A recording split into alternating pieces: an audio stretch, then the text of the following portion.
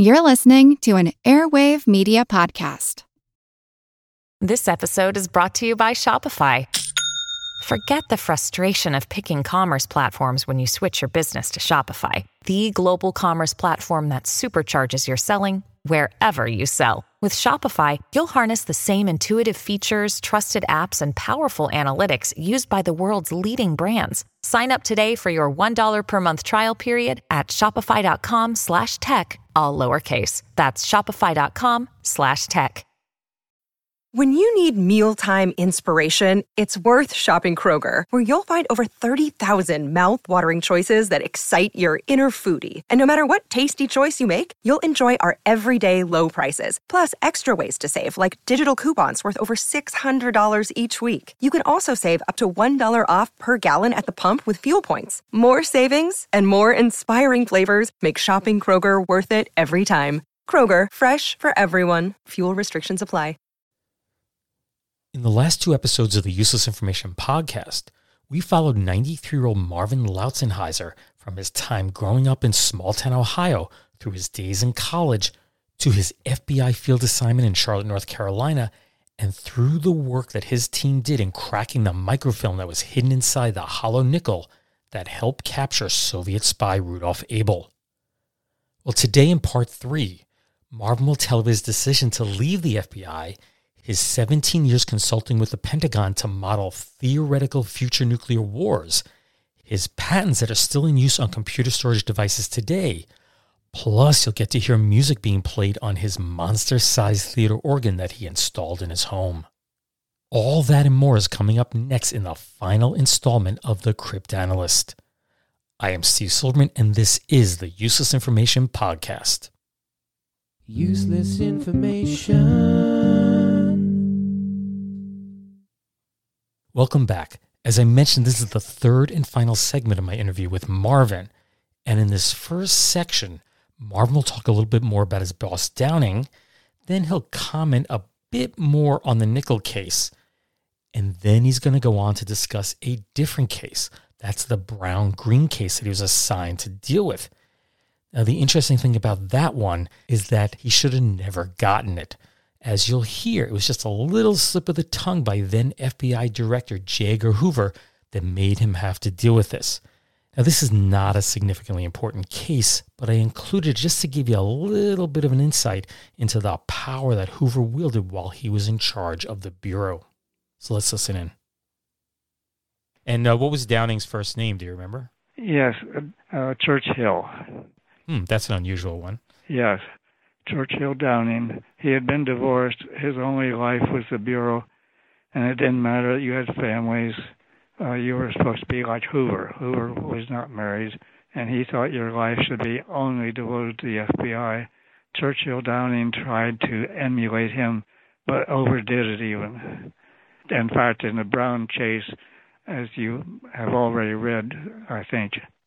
Well, I've read it, but of course, people who'll be listening have no clue about it. So why don't you just start from the beginning on how that came about, right? It had to do with going into Hoover, not you going into Hoover's office, but Downing doing that, right?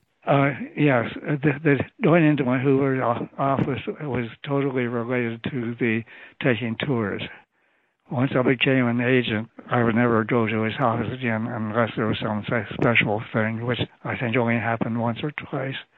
But anyway, Downing was on his own on this. When I came back as an agent, his attitude towards me changed. He'd been pretty good to me, difficult, but pretty good to me while I was doing the cryptanalysis studies and up through the time I got to the Agents Academy. I didn't have a lot to do with him. I dealt with Newfer most of the time.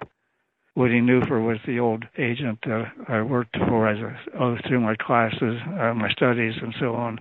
He had a fantastic history. He had been in Spain during World War II, and he broke into the German embassy there, copied their code books, printed them on their printer, and left them placed with a printout of their code book. He had nerves of steel, and one of the nicest persons in the world. His family and my family got to be close friends, and even through all my trouble with Downing, we still remain close friends. But anyway, I didn't have a lot of close contact with Downing until I was an agent. And then I worked directly for him. And the nickel case came maybe within the first week or two. Older agents had already worked on that at the time it was given to me, but they never told me their deductions. I didn't realize enough to just go say, why didn't you tell me this? But I started at the beginning, all my tests, but now I could run them on the computer, which they didn't have before. When I got there, it was right after the computer was installed. So they didn't have any help like that. It was all by hand. So we thought maybe with the help of the computer I might do something. And I did everything over again that they had done by hand and everything I could dream of. Well, I would think at night, I'd go to bed thinking, what did I not do yet on this thing? I was so determined I was going to break it. But of course, everything that was given to me, I was determined I'm going to break this. Sometimes you did and sometimes you didn't, but that was my attitude about it. So let's talk about the Brown-Green case. Just try and describe what happened, how Downing got involved, and then basically set you up and what you did about it. Well, I don't know how Downing got it because he shouldn't have. It was an investigative problem. We had a bureau, investigative section, and they were the ones that administered all the fields. They covered all the fields, offices, and how they did things and everything. And here comes along something that was definitely one of their problems. And here I am several degrees away in a cryptanalysis section being given this to come up and make up for Hoover's just slip of tongue. It was nothing more than that. So what did Hoover do? Why don't you explain that? He just, at the end of their weekly meetings on a Friday, he had a staff meeting with the assistant directors every Friday morning. And this Friday he was leaving to go out, I think, to some of the field offices over the weekend or maybe just vacation. But anyway, he wanted to get away early. So they finished everything else, and they were all holding their breath about this because it was national headlines. And he said, well, what's going on with the Green case? And they were all stunned because they expected him to say what's going on with the Brown case. Of all the people in the world, they were the closest to him, assistant directors, and they would not say, don't you mean the Brown case?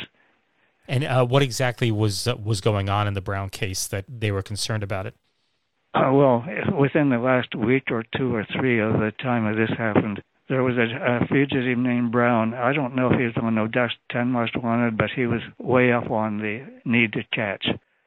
And so he was very upset. You do not arrest the wrong person. You just don't do that. The FBI always gets them right.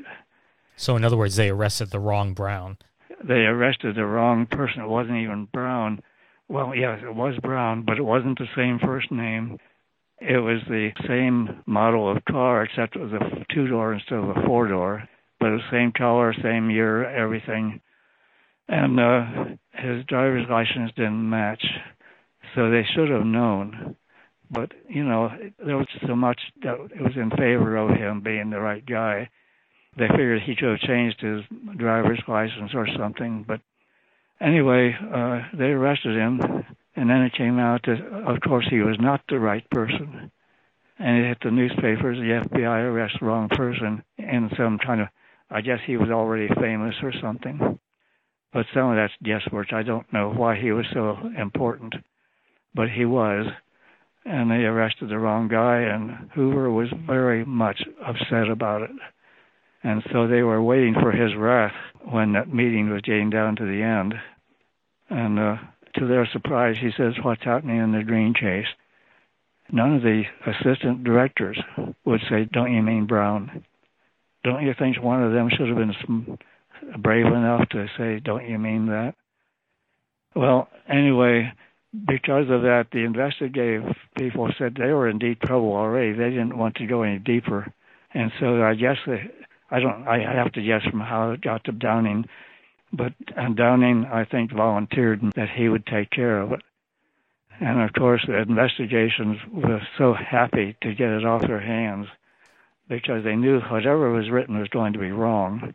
He would wonder, what are you putting this stuff on my desk for? But anyway, I got off. I worried the whole weekend. Well, the whole weekend I was working. I worried through the night. got into work, and I was waiting for the hammer to come down. What happened? Why did you do this? And I got off the hook because he just looked at the name on the thing. He said, "Oh, I meant brown case," and didn't read all my gobbledygook. So basically, this is on a Friday, and you were given till Monday to find out whatever you could on green? Yep, till Monday morning at 9, I had to have it on Downing's desk. Well, it was supposed to be on Hoover's desk, I think, by 9. And I'm not sure about whether it was Downing's or his. But anyway, I had till Monday morning to have this on the desk. I arranged with Downing's secretary that she would come in late Sunday for typing whatever I had to go. And I got volunteers from some of the other stenoists to come in and read the green case files. And my team volunteered to come, each one of them volunteered for at least some time.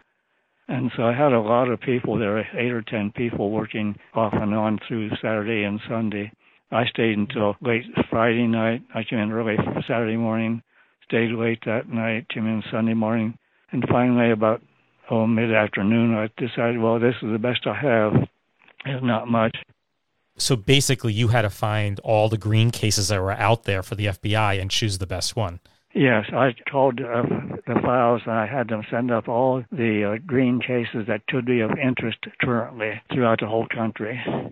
And they came in, they had these charts, that hauled files, and they came in cartload after cartload of these things, and they all had to be reviewed. And none of them were interesting. I really just had to pick the least bad, and I wrote up a single-page memo for Mr. Hoover. Anyway, that's what happened.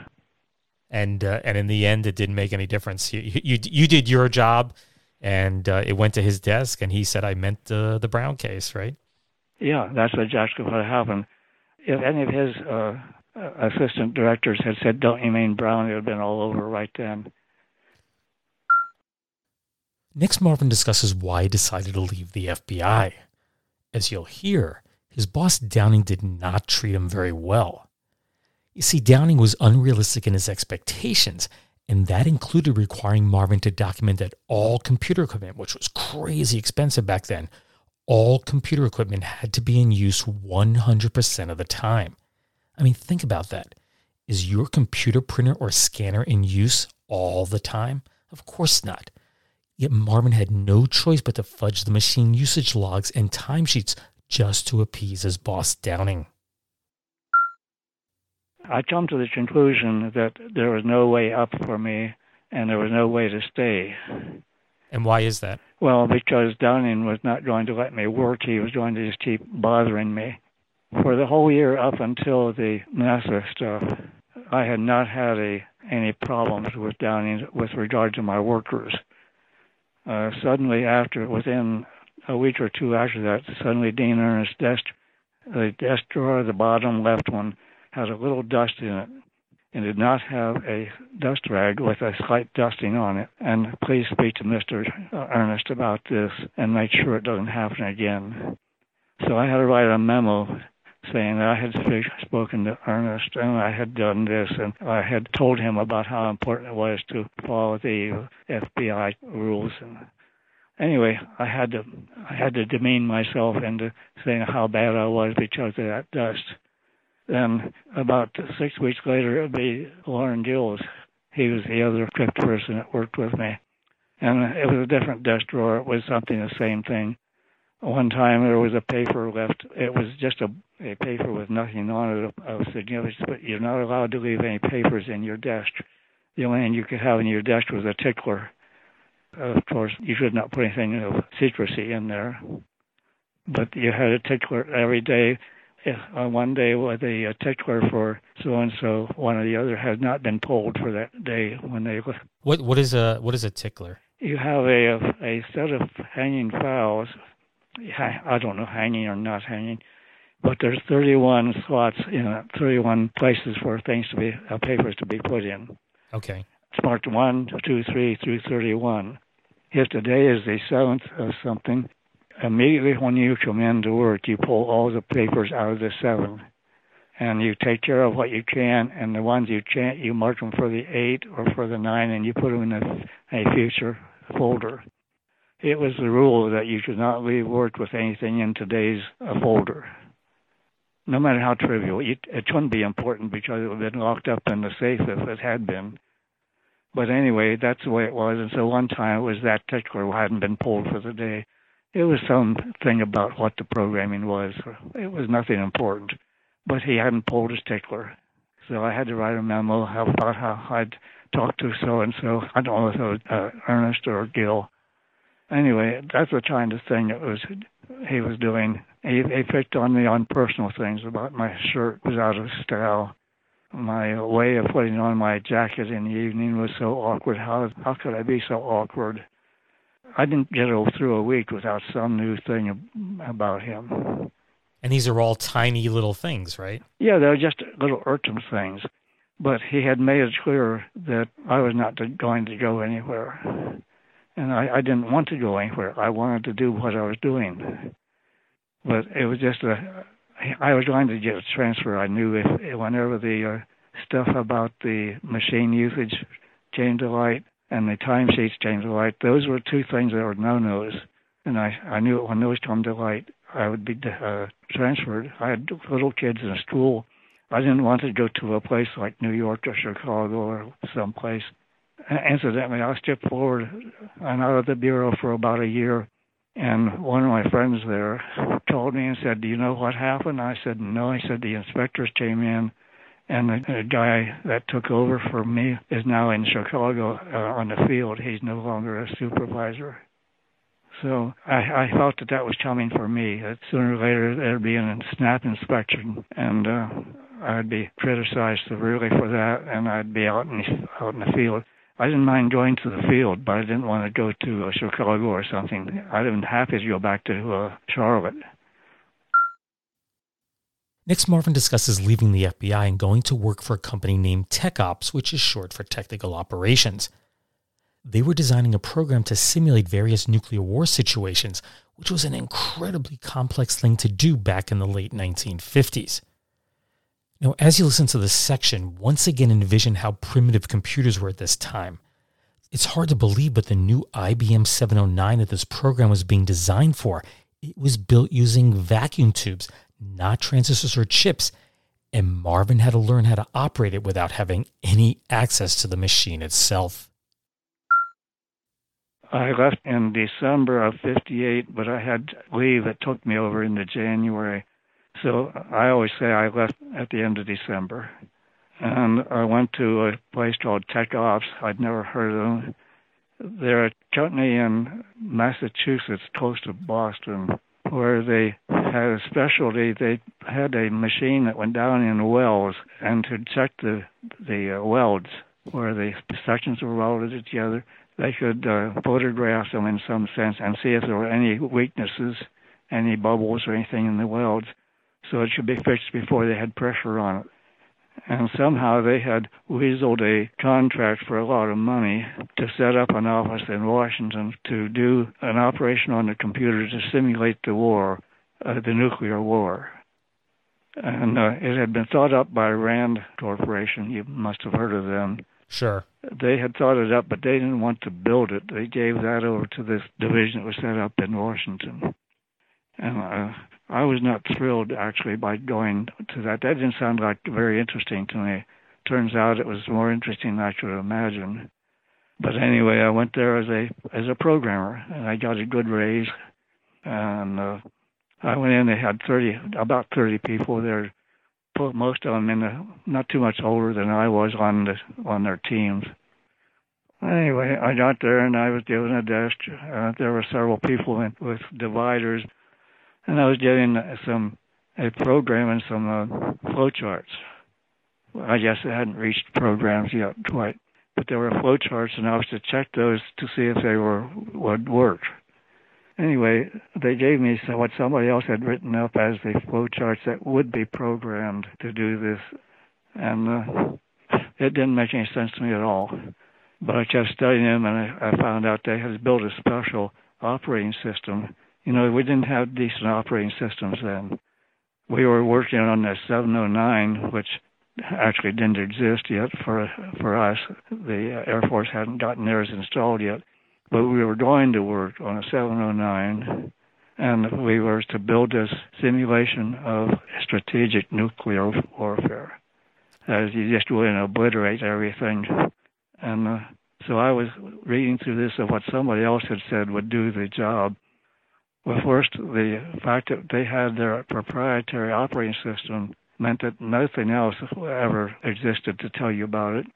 And they had built it specially to do this job, and they had built it on the basis of running with tables for the data.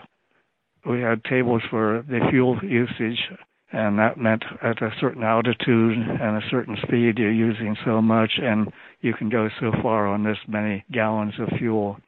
There would be another one for the radiation, what happened on the ground when a nuclear bomb went off. You had distances of damage, and especially the damage to the airfield, because if the airfield got hit, obviously the bomber couldn't take off, and so on. And each of these was given to a different so-called team. So the team I was on was a team of two, me and the man who had written the flow chart. So I studied through these, and I finally was starting to get the feeling of how this new operating system worked. I finally had just about mastered that, and the boss called me, and I thought, uh-oh, I'm not doing very well. And he says, Lassenheiser, I think you're the only one in the whole bunch here that knows what's going on. And he says, I want you to take on some more here, and I want you to just get on with the bombers as fast as you can. So I was working on it, and I finally got to where I could actually code. Turns out the fellow who wrote the flowchart had no idea how coding was done. He just had no idea, but his logic was pretty good. So we got in the same room finally, just got a room to ourselves, and so we could discuss things real nicely. And after a week or two or three, I said, John, do you mind if I redo some of your logic here to make it fit the program and so on? He says, sure, go ahead. So we would discuss the changes. So anyway, about 2 or 3 months after I was there, one Friday they came in and they handed me a book. It was a 709 operating system book. And they said, here, they got the new machine in at the Air Force in the Pentagon. Monday morning, you go over there and go down to that computer and you run it. They don't have anybody in the Air Force who can run the 709. I said, but wait a minute. They said, you've run the 650. I said, yeah, but it was a binary machine, and this is a pure binary machine. And besides, this has tape drives. We never had tape. They said, you're the most qualified here, and they told us we can use that machine if we can run it. You just go over there Monday morning. So I studied the machine at the book all day, all weekend, and I went over there Monday morning until I knew what I was doing. And here was about 5 Air Force men milling around. What do we do? What do we do next? I had taken the operating system cards with me, and I said, here, put those in the card reader. And I went to the console, and sure enough, I got the console to start up, and I read the cards, and the operating system was up, waiting for programs. So I spent the first 2 weeks. I ran their machine for them, and they finally got somebody qualified. I guess he was at school during that time. And I went in and they said, no, you don't run the machine anymore. We run it. So, and actually, I could go to that machine for about a year, maybe 2 years. I still went in, and when I got there, they'd let me run the machine. I got there one day, and they said, you aren't qualified to see the machine. So they had decided it was too classified for me. And so I didn't go, but I knew the operators because I'd been working with them. And so I would take my stuff over and my cards, and I'd ask one of the operators to run it for me, and he'd tell me when he could get it in. Maybe it was right away, maybe it was in a couple of hours. A lot of times he said, well, you can't get in till tomorrow. He said, but how big is your job? And I'd tell him, and he said, I'll get it in for you, just wait. And he'd bring my jobs in and run them. I was on very good terms with them. Hey, it's Kaylee Cuoco for Priceline. Ready to go to your happy place for a happy price? Well, why didn't you say so? Just download the Priceline app right now and save up to 60% on hotels. So whether it's Cousin Kevin's Kazoo Concert in Kansas City, go Kevin, or Becky's Bachelorette Bash in Bermuda, you never have to miss a trip ever again. So download the Priceline app today. Your savings are waiting. Go to your happy place for a happy price. Go to your happy price, Priceline. The new IBM 709 computer only had 32 kilobytes of word memory. That meant that at any one time, it could only store 32,768 words, each of those words consisting of 6 alphanumeric characters in its memory. And with the operating system taking up half of that memory, that really didn't leave much space for the program itself. And due to all these limited resources, the computers are incredibly slow also. Let's jump into our conversation where Marvin explains how long it took to run a single war simulation. And along the way, Marvin will tell you about his invention of paging. That's the way the modern computers store and retrieve data from hard drives today. Anyway, we finally got the thing built, and it ran. It took 80 hours for one replication of the World War. Well, after that model was running, the Air Force came back and said, we want you to build a model that will run in 40 hours. We can live with that, but we can't live with 80 hours. So they said, we want you to build a half-time model, and we want Lautzenheiser to be in charge. They didn't like the one that was in charge at the time. And they come to me and they said, we have an option. You take the job, or we'll have to go on the street and convince the Air Force that we can bring on somebody who's expert. So I said, I'll tell you tomorrow. And I come home and I thought, I don't want to work for somebody else. It's been bad enough with the one that's there. Somebody come in cold, I'll have to teach them. And by this time I was really handling just about all the different parts. The team was still there, but I was the one that fixed everything. So I said, okay. And so suddenly I had about 30 people working for me. And I was given the job of building this model that would run in half time. So I went down through the whole thing from beginning, what Rand had suggested, and figured out a way that I thought would work. And so I redid it from scratch. I didn't follow any of the old stuff. The old stuff had a tape with the operating system on it, and a tape with the data on it, and a tape with the programs on it. And it just was cumbersome. And every part of the program was hinged on the next one, which was hinged on the next one. You got to the last one, it came back to the first one. Every 15 minutes, you put out a report of what the situation was, how many bombers had gotten off, how many fighters had gotten off, and so on. The idea was that they could cycle this thing around and everything was set up for another 15 minutes. I set up a different way of doing it. I called it the task list drive. So each one that needed at least something to be done by another section just called that one up.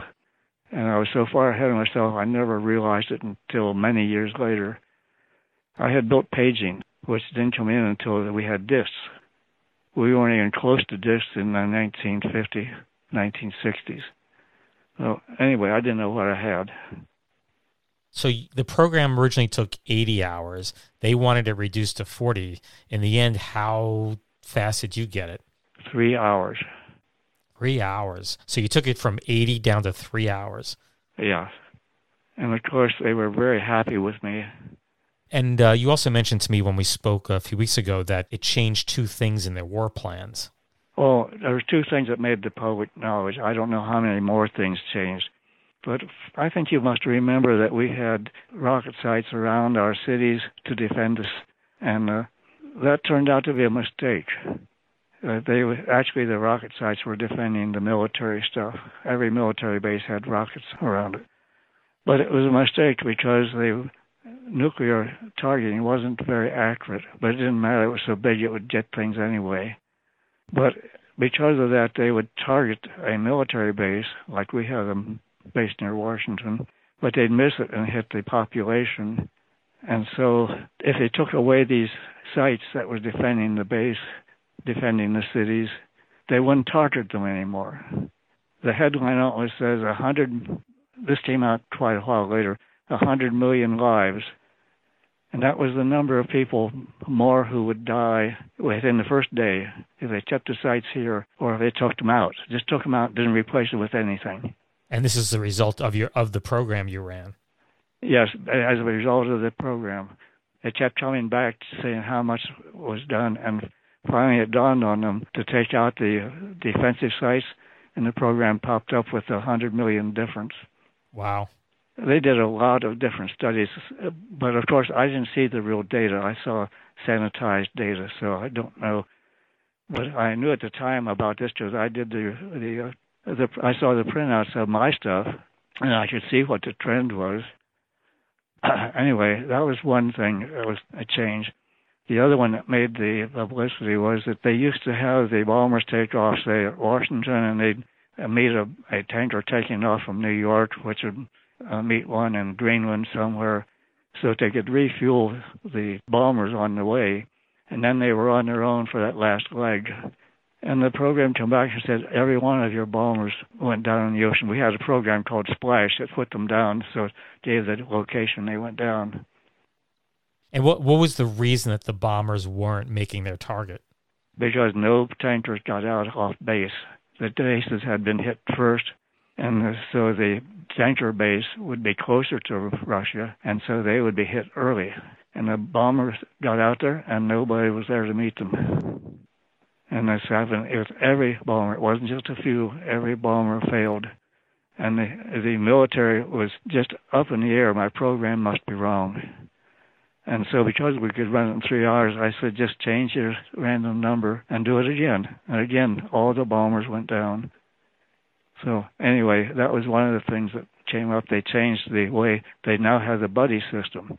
Instead of waiting for one tanker to meet you, they take off with 2 or 3 tankers with them. So you waste maybe half a dozen tankers to get the bomber to its target, and that multiplies by every bomber you want to send. Marvin stayed at TechOps for about 3 years. Then the group that built the operating system for TechOps, they split off and asked Marvin to join their new company, and he agreed to do so. His assignment was to build a complete operating system for Bell Telephone, which he completed all by himself in less than a year. Then he received a phone call from an Air Force lieutenant colonel who he knew very well, and he explained that they'd been unable to get a tactical nuclear program to work. Marvin picks up the story there.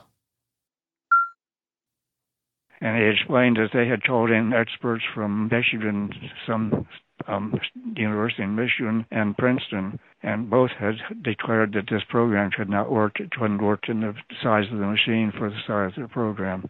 As he said, this is all QT. I'm not allowed to do this. He says, but I'll give you a copy of the listing, and you look at it and see if you can fix it. And if you can, we got $50,000 for you to set up a small company so we can get you the clearance you have to have, and we'll get you a contract. Well, first hour or two I looked at it, I saw they had done the most stupid thing in the world. Have you ever heard of thrashing in a computer? Yeah, I've heard of it, yeah. It means that the program keeps starting to do something, it gets interrupted and goes back to do something else, but then it gets interrupted to do something else, and it never gets done with the interruptions, and it finally just conks out. Well, that's about what was happening here. They had it thrashing.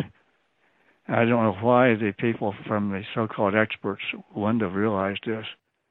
It took me about a week to fix it and test it. And so at this point, since you were successful at this, you went off and founded your own company. Is that correct? Well, they asked me to.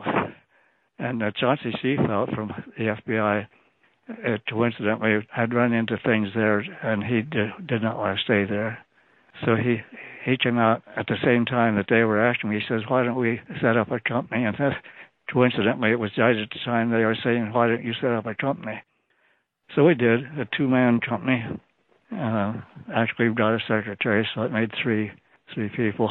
We rented a small space in an office near where I live in Springfield, and we were off and running. Not very well. We were limping because the $50,000 didn't go very far. Even then, it was a lot of money, but when you have office rent and so on, it was going to run us maybe a year. And his job, Chauncey's job, was to go out and find other work, which he couldn't. After that went out, we got a new contract for doing some more work for them, and then another one. Each year we got a new contract, just scarcely enough to keep us running.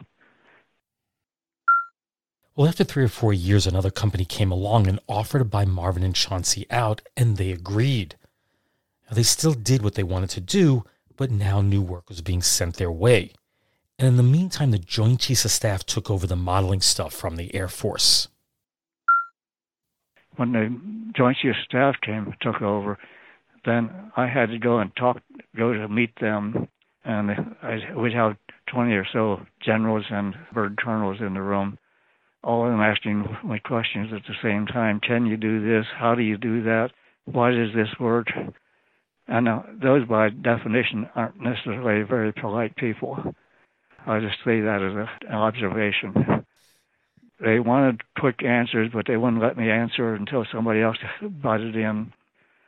So this went on until 1970, 1972, I think. In the early 70s. Eventually, I dropped the military, and maybe they dropped me. It was mutual anyway. I had run through my time. Marvin may no longer been working with the Pentagon to design programs to evaluate war plans, but he still had plenty of work to do. His focus turned to smaller contracts that the company who bought him out was sending his way. And these were all service bureau type jobs, basically data processing services. So let's listen in. And the service bureau portion was specializing in labels for charities and nonprofits. Anybody who needed a lot of mailing labels would come to them with a mailing list. They'd punch it up and run it through their program. But their program was less than decent. It was awful. So I wrote a new program for doing the labels. In the process of doing that, I discovered that this is not the way to do it. I'll build a program that keeps you from building programs. Because we had not only make labels, they wanted reports from this, how many people in this district or this zip code and so on. And then you had to print out a report. Well, there was a special program for each of those reports. Oh, and we had files coming in that weren't in the system that we used, so I had to build programs to convert that data into our files. I had to look at the layout of the data, figure out how to take that and put it into our layout. Anyway, I always did it, but it was tiresome. So I started out by building a converter that you could tell it the old file layout and the new file layout, and it would automatically just take the data through and do it. Not only did Marvin build a converter to import all of the data, he also did the same thing with the reports and the mailing labels. And what would take other companies a week to do, he could do the same in 20 or 30 minutes. And this gave his company a big leg up when the 1980 presidential elections came about. Okay, well, anyway, the Democratic Party came to us first. No, they split off from it. And I can't remember his name. He was a nice person. And they brought their stuff to us, and I gave them back within a couple of days, the reports, and they were so thrilled that they called the Democratic Party leaders and told them to bring their stuff to us. So I was doing all the financing reports for those two campaigns. They were so thrilled because they had gone to a big company who gave them an estimate. It would take them 3 weeks or 6 weeks or some long time, and it would cost you $10,000. After this was all over, of course, the campaign was over. That was the end of that. But we still had a lot of other people who were using us. Chauncey and I were at work one day on a Saturday. Nobody else was there, and a man walked into our office, and we were confused. Why would somebody come in our office on Saturday? And he said, I'm with such and such a company, and we wanted to see who took that contract away from us. He said, we just couldn't believe that anybody could underbid us. We bid low already. It was only $10,000 in 3 or 4 or 6 weeks. I don't know the number. He said, we just had to see who took it away from us. And we told him we were the ones, and he couldn't believe that this little company could do it. And he said, but how could you possibly program? I said, we didn't program. We have a system that we built. It was called the AccuFile system, incidentally, the whole combination. And we have this AccuFile system that we have built, and they'll say, we just take your data descriptions and what report descriptions, and we're done. They just don't believe us. And in the final chapter of Marvin's career, the company he'd been working for was absorbed by the Zytel Corporation, and they had an office in Tysons Corner, Virginia. The company specialized in solid-state memory, which they built out in California. Now, the starting price was about $15,000 to $16,000 for their memory, and it went way up into the $500,000 range. And at that price, they weren't selling much, at least until Marvin rescued them. They weren't selling very many. In fact, they closed the office here. I started working here on this stuff. They closed that office and asked me to go to California. They said, "You have a job in California." And I said, "Okay, I'll be there." They didn't expect me, but I got out there and I worked on this. I built a simulator to simulate the operations on a given computer. They could run a trace and know what happened, but they couldn't fix it. So I would take the traces and run it through my simulator, and it would tell me what was wrong. It would tell me exactly how much memory, solid-state memory, would do the most good for them. They were trying to oversell. They were selling twice or three times as much or four times as needed for a given place. But I looked at the trace from that same place, and I'd draw a graph, and it would go out and be a big place where a big drop-off started. And it would suddenly drop off. Any more you put on doesn't help anything. They were able to sell 8 megabytes or 16 instead of 64, and they started selling 2 or 3 a week. I was so popular with our marketing group that on the Christmas party, which was financed by all of these sales, they had marketing people all come in, and they gave out awards. And they had given out awards for most sales and awards for other things, and they got down, there was one left. And they said, and this goes to Lautenheiser for his method of telling how much was needed to be sold. And the marketing group all jumped up and started yelling. So they appreciated it. I'd saved the company, at least. Another problem Marvin had to deal with was the slowness of accessing data from disks. He was able to cut the time that the CPU, that's the brain of the computer, the time the CPU sat around waiting for data, he cut it from 30 to 50 milliseconds down to 50 microseconds at a time. And for his work, he was awarded 5 U.S. patents. Amazingly, his creation is still in use today. It's used in your computer right now. And as you're about to hear, Zytel sat on the idea for 2 years. So they were getting responses in 50 milliseconds. So I would be sending back data within 50 microseconds. I showed them how, and they said, "Oh, it'll eat our lunch." Of course it will, because somebody else is going to eat it if you don't. Tech stuff goes fast. But anyway, 2 years later, they realized what they had done, and they built it, and it was just a wonderful thing for them. They got a contract from IBM for royalty on my patents. They were paying $2 to $3 million a month to Zytel. So anyway, I got my patents, and eventually I figured out I'm 65. They brought in a bunch of younger people who knew how to do everything, and I was 65. It was time for me to go, so I retired. But they didn't let me retire. I came back here and I worked. I got another patent just on the stuff I worked on when I come back, except they didn't pay the final fee. They went broke. So that was when the IBM money ran out, and they'd spent up all the surplus they had built up. And it's because they did not test their stuff. The programmers just refused to test. I used to say 5% of your time is writing, and 95% is everything else it takes. Writing code is 5%. That's the dessert on the meal. And now we're going to totally change the topic from work to play. You see, Marvin once owned a giant theater organ. It was so large that he had to build an extension onto his house, and it was nearly identical in size to the original house itself. So this is a massive theater organ. It came out of a real theater, right? Oh, yes, it came out of a 3,500-seat theater. And where was it located? It was in New York City, actually in Queens. Mm-hmm. Triborough Theater was the name of it, Triborugh. Mm-hmm.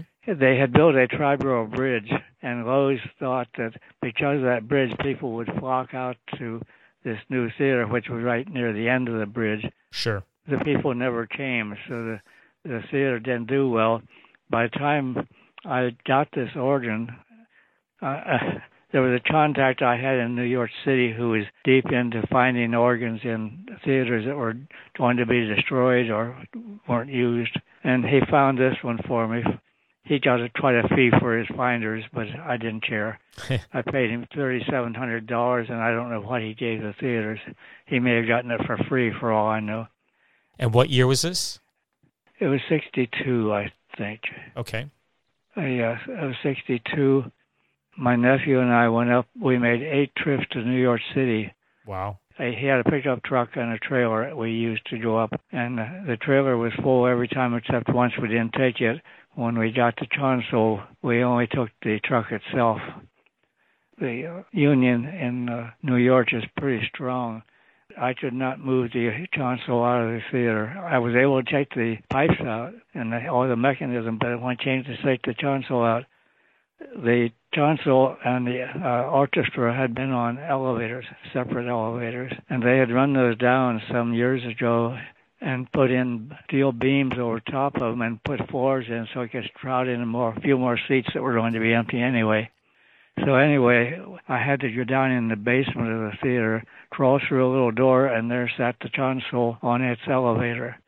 They had piled junk on top of it. So I took all the junk out that was there, and the labor union came in with a crew to chop out the floor ahead above it. And we could bring the elevator up, and they took it out. There were 6 of them came. And they took it up the aisle and out to our truck and put it on the truck for us for a fee. Anyway, the organ had 2 chambers, one on each side of the front for the pipes. One would be way up on the left side and the other way up on the right side. And they had shutters in front of them that rotated to let the sound out softer or louder. So anyway, after I had bought the thing, I had 6 weeks to get out of the theater. We had pipes all through the house in the basement. I had dug a basement under the house, and I just finished that basement, and I bought the pipe organ, so I set them up down there. The shorter pipe could set up in the chest. So I set that up down, and the bigger pipes had to go everywhere else. The garage was full, except the one end of the garage is where we put the console. There was no building for it at this point. So let me ask you a question. So how did you get an interest in this? Oh, I was always interested. I got in the Theater Organ Society in 1958. I guess I should go clear back to when I was a kid. When I was about 8 years old, 9, my brother lived in Canton, Ohio, and I went to visit him and stayed for a week, and he took me to this big theater in Canton, Ohio. And the movie was interesting. It was a Joey Brown movie. It was a comedy. But the main thing to me is they played this wonderful music in between shows. They had about 15 minutes of this music, and that was the most important thing to me, and I always dreamed of playing one or having one, and lo and behold, eventually it happened. That was my interest in it, and Dad always talked about how these were not really organs, they were an orchestra. And that was right, because you had all the different pipes of an orchestra. This is not to be confused with a church organ. They're very different. This is a theater organ. They play oboes and tubas, flutes, a lot of the orchestra instruments. And of course, we had the marimba and the xylophone and the bells, the chimes, drums, snare drum, bass drum, just everything you could think of for an orchestra. And it was to play, of course, that was the purpose, was to play along with the string, and the organist would watch the string and play appropriate things. If there was a horse running, he had horse hoofs that would gallop. And everything was happening. If the doorbell was being rung, he could ring the doorbell. If a car was honking the horn, he had an old ooga horn that would play. So he was in command of the sound effects for the movie. So I got all that stuff. But here I am with a house full of all this stuff and no place for it to be built. But I'd already planned the building. I knew I could build a building the same size as the house on the opposite side of the garage. And that's exactly what Marvin did. Well, I'm not going to reveal his street address. I did check out his house on Google Maps in Street View mode, of course, and one would be hard-pressed to determine which half of the building was his house and which half of the building housed the theater organ. Marvin and his nephew built the building themselves, and that included cutting and pre-drilling all the rafters and pieces in his basement. And of course, with Marvin being a mathematician, it should come as no surprise that the assembly went smoothly and everything fit together perfectly. The new building measured 42 by 28 feet, which is 12.8 by 8.5 meters.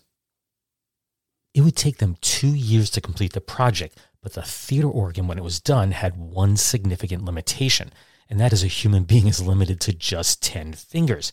So no one person could play every part of an orchestral piece.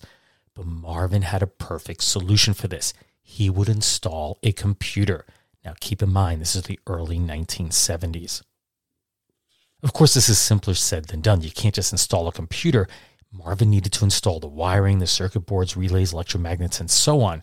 And they needed to control each and every pipe in that giant theater organ. The theater organ took up half of the building. And while far too detailed for this podcast, Marvin did explain to me how it all worked and how he could operate 40 different things at one time. He did send me a CD of a record he recorded with his first wife, Jean, back in 1974. It is titled Two Loves Have I, Jean and the Genie Computer. And I'll play Marvin's favorite song at the end of the podcast. But just for comparison, let's hear a sample of Jean, his first wife, playing, and then I'll follow it with a song played by the computer. So first up, we have A Man Without Love, and of course this is played by his ex-wife, Jean.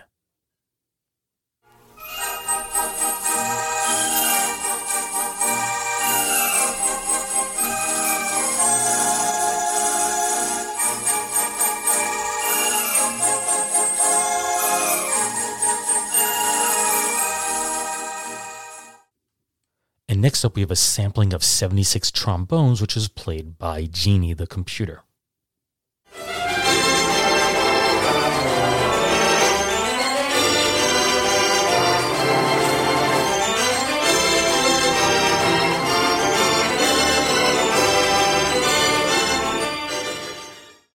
Another day is here, and you're ready for it. What to wear? Check. Breakfast, lunch, and dinner? Check. Planning for what's next and how to save for it? That's where Bank of America can help. For your financial to-dos, Bank of America has experts ready to help get you closer to your goals. Get started at one of our local financial centers or 24/7 in our mobile banking app. Find a location near you at bankofamerica.com/talktous. What would you like the power to do? Mobile banking requires downloading the app and is only available for select devices. Message and data rates may apply. Bank of America N.A., member FDIC. Now, a computerized theater organ was unheard of back then, so the American Theater Organ Society asked Marvin to write an article about it. Simply titled Genie, the article appeared in the October 1972 publication of their journal Theater Organ. So I asked Marvin if anyone had ever computerized a theater organ prior to him doing so. No, I don't think there was anybody else. So you were the first. I had no proof of that, but nobody else did it. To my knowledge, in fact, I never came up with anybody since who has done exact, but I haven't kept up with it the last 10 years or so. I haven't paid much attention to the Theater Organ Society. I'm still a member, but it's just to support them. So what happened to the organ? Why don't you explain that? Well, now you come to one of my biggest disappointments in the world. When we had this organ here, we had kids come in and playing it, and grown-ups come in and playing it. Later on, they were in a group in Baltimore called the Free State Theater Organ Society. And they had an agreement with an auditorium where they had a workshop and the use of the auditorium for programs, and they were allowed to install an organ there. They had a makeshift organ there, and they came to me in 2009, October. And they said, we'd like to put your organ in this auditorium. Well, these are the people I had known from times they were kids. And I thought, well, I can't take care of it much longer. And it's friends. It'll be in a nice auditorium. I'd heard the makeshift organ there. It was okay, but it wasn't really much of an organ. So they came up with an agreement that they would move it. and had to be set up within 2 years so I could play it. At the time, I thought my days are getting numbered. And, they said we'll have it set up in a year. Well, after I signed the thing and gave it to them, a year went by. They hadn't even moved it out yet. 2 years went by. They hadn't moved it out yet. They were busy figuring out the chambers, and they just didn't do what they said they would. But all the time they were moving it, they kept saying, "We'll have this played in a year or two." So time went on, and eventually it just sits up there in pieces. I found out they threw away the relays, which was a wonderful item of interest, but they threw them away. They were going to put in all solid-state stuff. They cut up the console into pieces, and they had promised they would take it out in one piece. But instead, they cut all the cables off with a hacksaw and had it taken out in little pieces. Keyboards were separate, the pedals were separate, everything was gone. They couldn't have even reassembled it. So I haven't spoken to them in years, but the organ was destroyed. I still have the computer, but of course it's meaningless. There's nothing hooked onto it, but I kept it. So I still have it. It's sitting out here in the room, which is turned into a workroom and storage room and nothing. So anyway, that's the story of the organ, and it's one of my grievous things in my life. I regret it every time I think about it. It is very sad. I mean, to make that promise and then do nothing. Do you think they lost interest, or do you think it was a money problem or a time problem? It was a combination of things. One is they were getting on in years, and by the time they actually got around to this, some of the men that were working on it were my age. They were not in better shape to do it than I was, but they had some people in their 40s and 50s, and I just fell for their story. I think they believed their story, but it just didn't happen. Yeah, they may have had good intentions, but they really didn't have the mechanism to see it through, you know? That's what happened. I should have advertised the organ with computer and saying if I could get somebody to take it. I would have taken any price as long as they were good. I actually gave it to this group, but I wanted somebody I could depend on. I thought, who can I trust better than these people that I've known all their lives? So that was one of the saddest things I've ever done in my life. Now, my original intention was to end the interview after discussing the theater organ, but honestly, I didn't want to end it on a down note. And we did talk for a bit after this, and I questioned Marvin as to how he met his second wife, Paula. And it's definitely far more upbeat than the loss of his beloved theater organ, and I figured that's a good place to bring his life story to a close. So let's listen to that. Now, how did the two of you meet? Well, after I got out of the FBI, I still had friends in the FBI, some pretty close. And one of them said, I have somebody, after my wife moved out and the divorce was finished, he said, I have somebody I want you to meet. And so he got tickets for a musical here in Washington. And he said, I'll make a date. She comes with you, and we'll go out to the musical, and we'll double date. I said, okay, because I knew at this time, or I thought at this time I was moving to California, so I told him I don't want to get serious with anybody. I'm moving away. And he said, well, come on anyway. I want you to meet her. So we met, and we hit it off pretty well. She had been divorced, and a bad divorce. I had a bad divorce. And so we went out. We had our little meal and went to the show. And I still had a month, I thought, before I moved.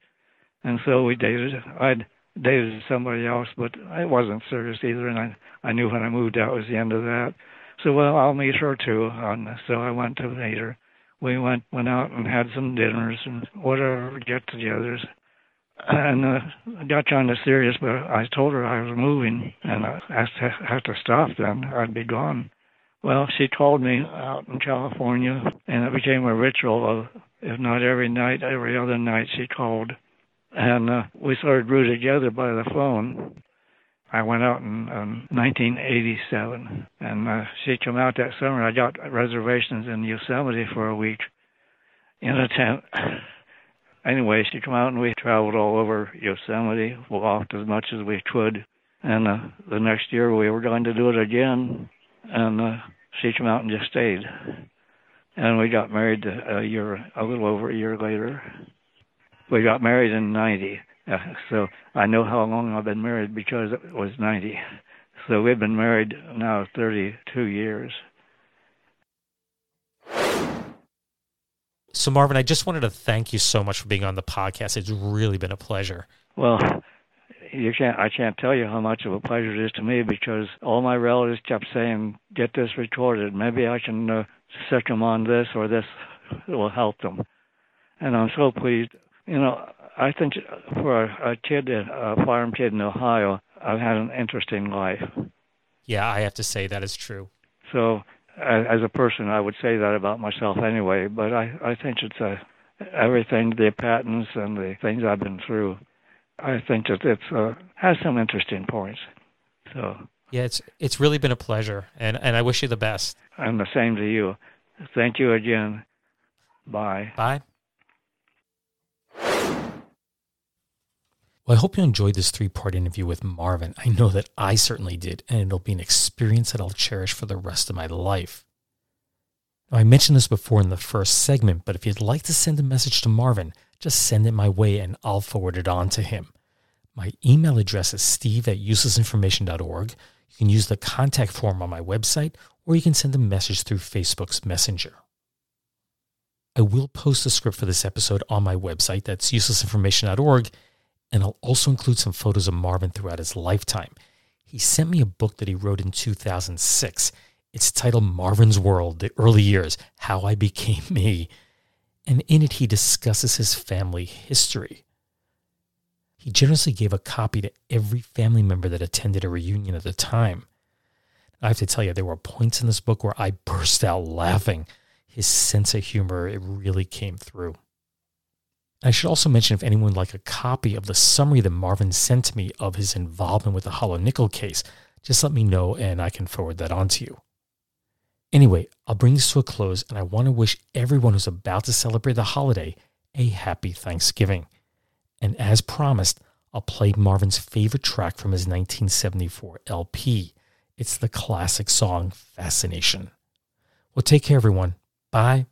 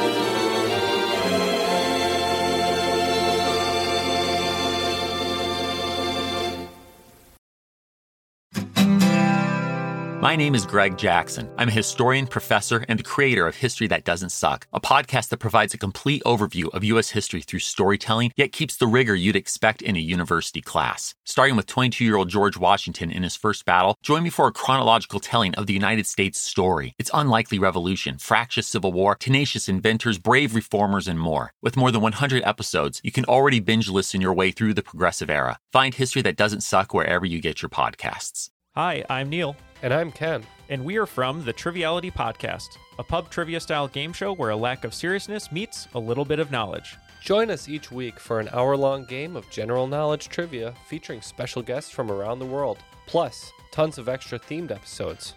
If you want to improve your trivia game, or you just want to scream at us in your car when we get easy questions wrong, then we're the show for you. Find Triviality on all your favorite podcast apps. But you know that because you're already listening to a podcast.